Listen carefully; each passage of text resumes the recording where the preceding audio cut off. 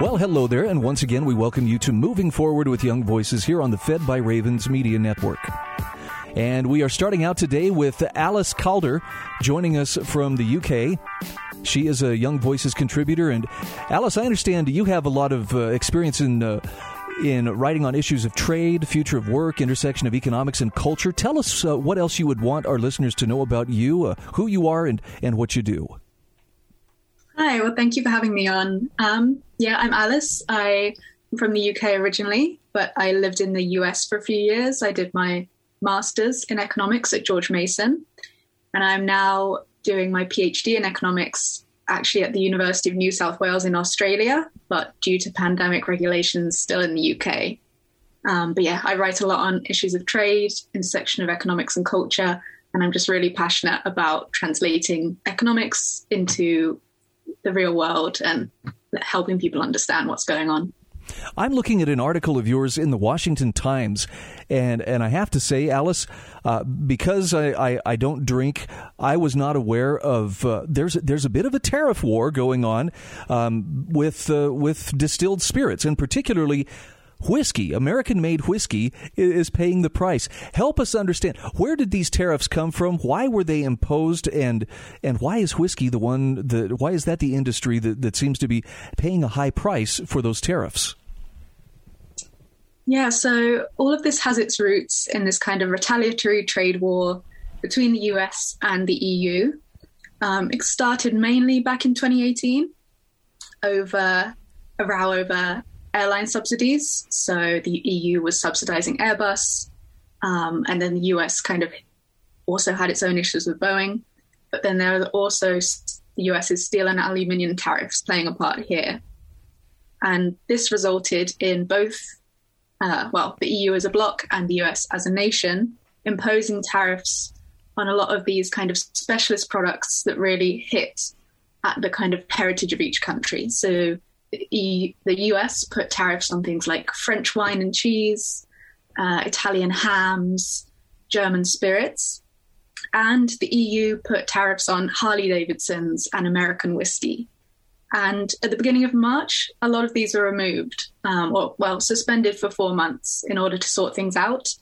But the tariffs on American whiskey maintained. And so we have tariffs on bourbon, rye whiskey, and Tennessee whiskey, and they are still at 25%. Now, I have to ask this. Why whiskey and not other spirits like rum, vodka, and brandy? Because those were the ones who saw their tariffs lifted back in March. How come they received a little more breathing room, but whiskey didn't?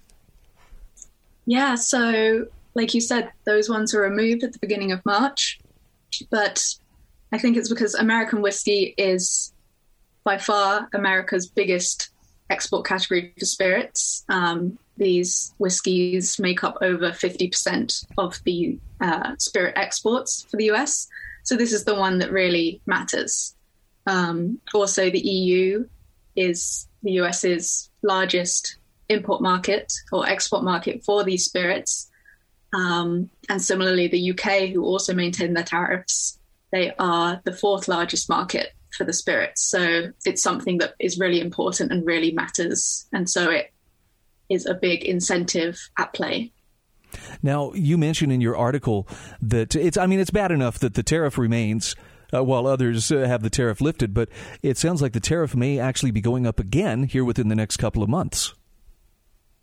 Yeah, so as these other tariffs are suspended for 4 months, at the end of this 4 months, as well as these potentially coming back, tariffs on American whiskey may increase from 25% to 50% if all these trade issues that are going on aren't sorted out by the new administration. Can I ask, what is the goal of these tariffs? I mean, it's obviously to apply pressure, but to what end? What is the result that those putting these tariffs in place hope to accomplish?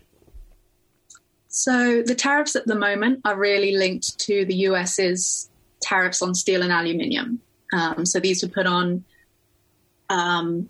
to protect, for reasons of national defense. The US needs to keep its steel and aluminium markets healthy. And so they put tariffs on steel and aluminium coming in. And this is obviously upsetting to the EU. And so these American whiskey tariffs are supposed to punish that and incentivize negotiation to remove tariffs on both sides. Okay.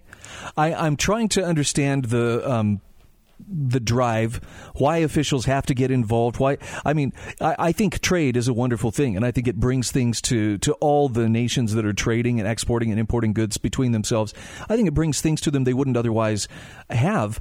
But could this be done without quite as much regulatory involvement on the part of the governments? Would that be a good thing? Would that be more of a free market than what we're seeing with all of this back and forth with the tariffs? Absolutely. Because when you really think about it, the people who are being hurt by these tariffs are, at least on the US side, the Americans who are making these spirits, who are exporting, who have made their livelihoods, have perhaps spent the last 20 years building markets in the EU for these amazing American products. These are really kind of heritage American traditional products that have a huge following outside. And so it's really damaging to these people who have built their livelihoods on it. And so the system would work a lot better should the government keep out of it and allow these people to do what they want, allow people to sell what they want and to buy what they want. Now, I believe, if I'm remembering correctly, and I have to admit, I was not paying super close attention back in 2018, but I seem to remember at that time, then President Trump talked about, for instance, steel tariffs from the standpoint of, look, I'm just trying to protect American jobs. And that's why when we put these tariffs on, steel that comes into the country from other countries, it incentivizes people to buy American steel rather than, stuff that we're importing. Just curious, where does this start? Does it matter who started it, or is it more important who's going to be the first one to say, look, let's take these off and let's come back to the table and stop punishing the little people, out of a sense of we're just trying to protect your job, even if it's actually having some negative impacts in other ways. Yeah, that's what makes these issues so tricky, is it's really hard to pin down where it started. So these steel and aluminium tariffs are obviously a big deal, but a lot of this is also connected with airline subsidies, and there's a row over digital taxation between France and the US. And it really takes some of the representatives or some of the countries to kind of be the bigger person and say, look, let's forget all about it and stop this tit-for-tat retaliatory trade war, because as we've seen, more and more things get brought into it. You lose sight of what was the original cause, and more consumers, more producers end up getting hurt. So even though this trade war that we're talking of right now was a Trump-era trademark, is it surprising that it's still persisting even after Trump is no longer in office? I don't think it's surprising. I think there's a lot to unpick here, and particularly Biden has emphasized that he wants to protect American jobs. So these steel and aluminium tariffs, which are heavily tied to this notion, as you said, of protecting American jobs, is something he wants to be careful over. However, he also needs to remember that a lot of people are employed in the American whiskey industry. And since these tariffs were levied, exports have gone down by 40% to the EU and by 53% to the UK. And that's going to have a big impact on the people who are producing these whiskies. And so if jobs are your concern, if livelihoods are your concern, that's also just as important. I'm curious what kind of impact it's had on those in the EU who would like to access these products, at a fair price rather than, with the additional cost of the tariffs. What do you hear from those quarters? Absolutely. It's been really difficult for people. American whiskey is a unique product. It's not like the products you can get in the UK or in the EU. Scotch is completely different from American whiskies and bourbons.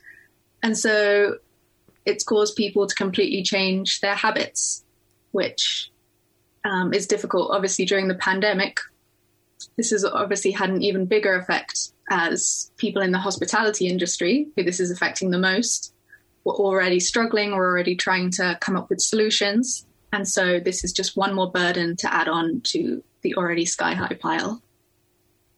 Do you have any sense, Alice, whether the Biden administration is going to be amenable to lifting these tariffs, or is this likely just to continue to escalate in a trade war? I think it's likely to lift. There's been a big push from the American distilled spirits industry, and it's an easy step to make to show that pandemic recovery is a priority and that rebuilding these relationships with the UK, the EU, is a real priority for this administration. All right. We've been visiting with Alice Calder, a Young Voices contributor from the UK. Alice, great to visit with you. Thank you so much. Thank you for having me.